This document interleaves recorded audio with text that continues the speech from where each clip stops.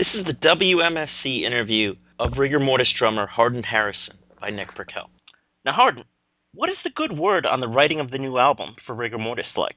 The good word is it's probably like a combination of all three records with some of the more basic straight ahead thrash from the first one and some of the more technically structured songs like from Versus the Earth and stuff. So it'll be a combination of both. What song are you most fond of with the new stuff? Right now the song I'm most fond of is called Bloodbath. How is the writing of that coming along like Bloodbath? The writing of the record? Well, that particular song, Bloodbath. It was an old riff we had a long time ago, and Mike kind of brought it back and then put some more parts to it. Casey and I listened to a recording of the guitar parts that Casey had, and we arranged it a little bit and ironed out a few parts. For the most part, Mike wrote the music, and then I came up with most of the lyrics. Now, how have you been coming along with The Infected? It's pretty much finished. Casey and I wrote those lyrics together, and once again, Mike came up with the music for that one. There's sort of a long instrumental intro to it, but I think the song is pretty much finished, though. What's been going through your mind just to be composing like new Rigor Mortis songs? Well, it's pretty exciting. The subject material never really runs out. You know, we've always been horror fans of horror books and movies and plays and whatever. So it's kind of an endless supply of subject matter for lyrics, and we probably have about 5 songs in the works right now, and we're hoping to get, 12 or 14 together before we go record, just so we have plenty to choose from in case some turn out better than others. But it's just the same old process that we've always done with Rigor Mortis, which is basically Mike coming up with the basic song idea, and he shows the music to Casey and I. We tweak it a little, come up with drum parts, and Casey comes up with bass parts, and we perhaps arrange it a little for lyrics and whatnot, tweak it, and there you have it. On your self-titled album, you had songs like Reanimator and Wizard of Gore, and now for a new song, you got The Infected. That's about zombies, like from the 28 Days and Weeks Later movies. Are there any more songs you're working on right now about new horror movies? Yeah, do you have any new songs about horror movies as well? That we're working on, to tell you the truth, right now, we're concentrating on the music end of it, and we haven't really sat down and worked on new lyrics yet, except for 2 or 3 songs, and we always write the words after the music. So there's really nothing yet with any new horror movies as far as lyric content for the new songs. I'm sure there will be, though. Just probably won't happen until December or maybe January before we get around to really cracking down on getting the lyrics down. Can you name me another song title besides Bloodbath or The Infected for the new album? Or is everything still in the works right now? Most is still in the works. I think we got one, Cut Your Own Head Off, which is just a random title that we'll have to work with. But that's all really to have right now, because like I said, we're working on the music. We just kind of refer to it as this song or that song right now. Now, can you tell me a little bit about this new song, Cut Your Head Off? It's a crazy beat that Mike came up with on a drum machine and showed it to me, and he had some riffs to go with it, and so we kind of took it from there and ran with it, and we started just jamming on it, and a few other parts sort of fell into place, and that's it really. The lyrics haven't even been started yet. Now, personally, for you, can you tell me your 5 favorite horror movies of all time? I could probably tell you 5 that I like a lot, but man, it's hard to pick the very favorites, but there's always the classics, with Dawn of the Dead and like Fulci movie Zombie or Evil Dead, Texas Chainsaw Massacre, the original. and probably an old one like Blood Feast or 2000 Maniacs from Herschel Gordon Lewis, or Wizard of Gore maybe. But something from him, and Dario Argento movie would have to be in there as well. Probably Suspiria, and how many was that? I don't know. I think that might have been 7 or 8. Good Oh, choices, okay. though. Those are some of the ones that I can keep watching and they don't get old. Do you enjoy any of the new Japanese, like, splatter movies? Do you Yeah, enjoy... like shoot, man, what's the name of some of them? I can never remember. Well, I have enjoyed a few of them though. I really liked that movie. It's not new or anything, but man, what was it called? Battle Royale or something? Oh, yeah, that's one of them. Yeah, that was a really good movie. And there's this other movie that I thought was cool. I can't remember the damn name of it. 80s movie or newer? A little newer. Anyway, just escaping me right now. Okay. Well, anyways, if you had the chance to star in a horror movie, what kind of villain would you be? Shoot, I think I'd want to be I don't know, some kind of ruthless, devil-worshipping, something evil and scary. So that kind of villain, I guess. Something that's sort of supernatural, but kind of believable. Now, how was the Keep It True festival in Germany like? Oh, that was excellent, actually. You know, for one thing, it's Germany, so the fans are absolutely rabid.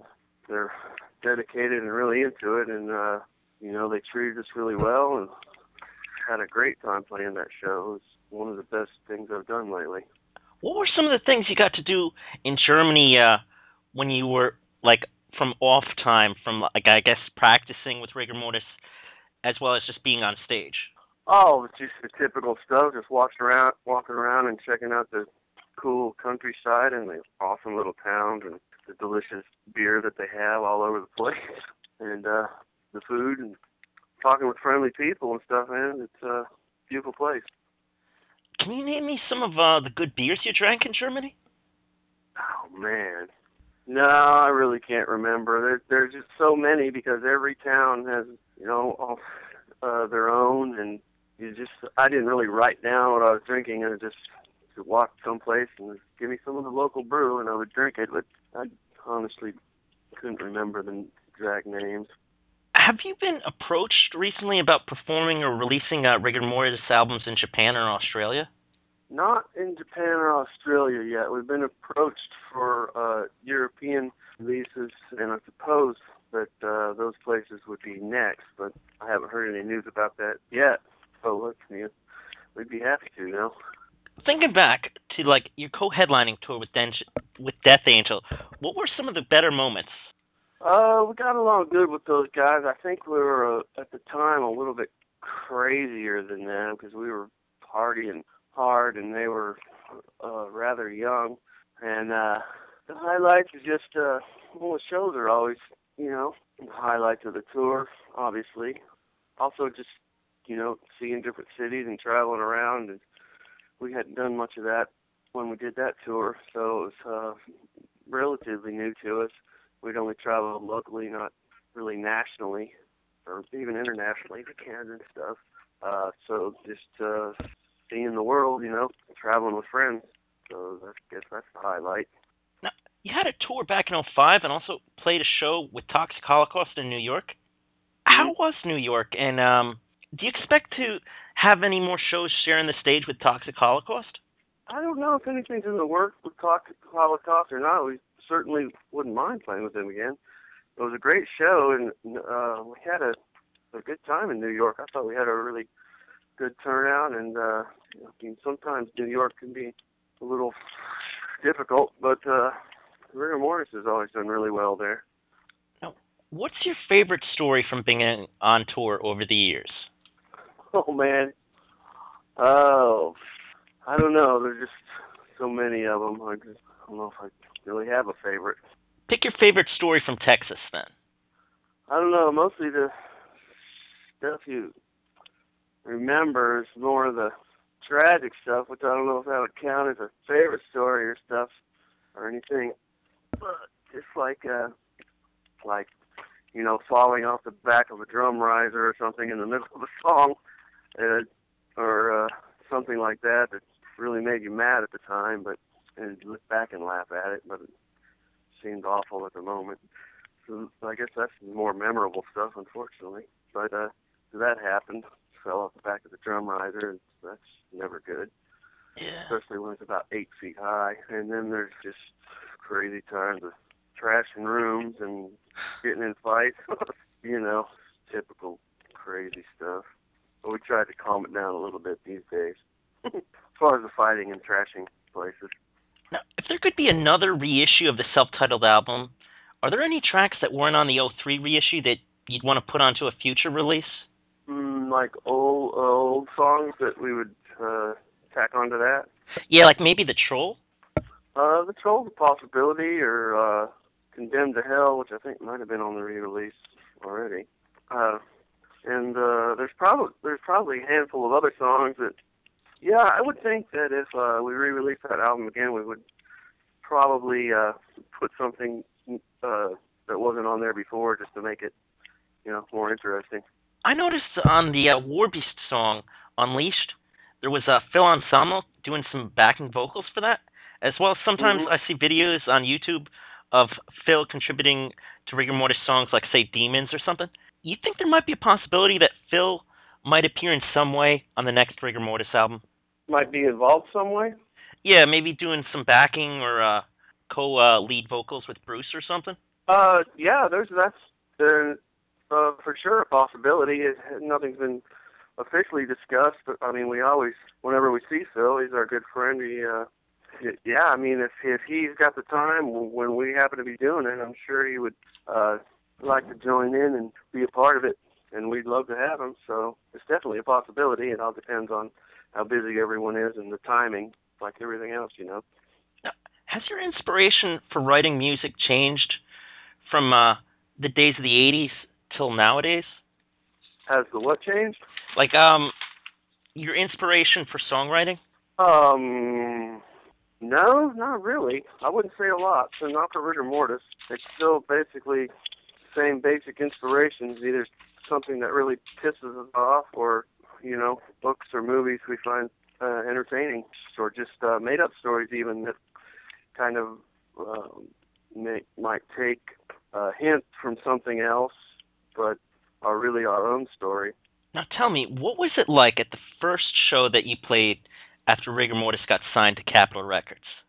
Well, the first show after, I mean, we were all excited, obviously, and we played some shows after that, but still nothing really changed with just until we had our official release party, and that was a really big, awesome show.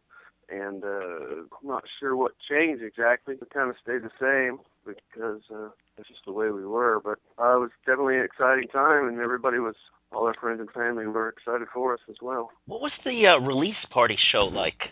It was a show at this place here in Dallas.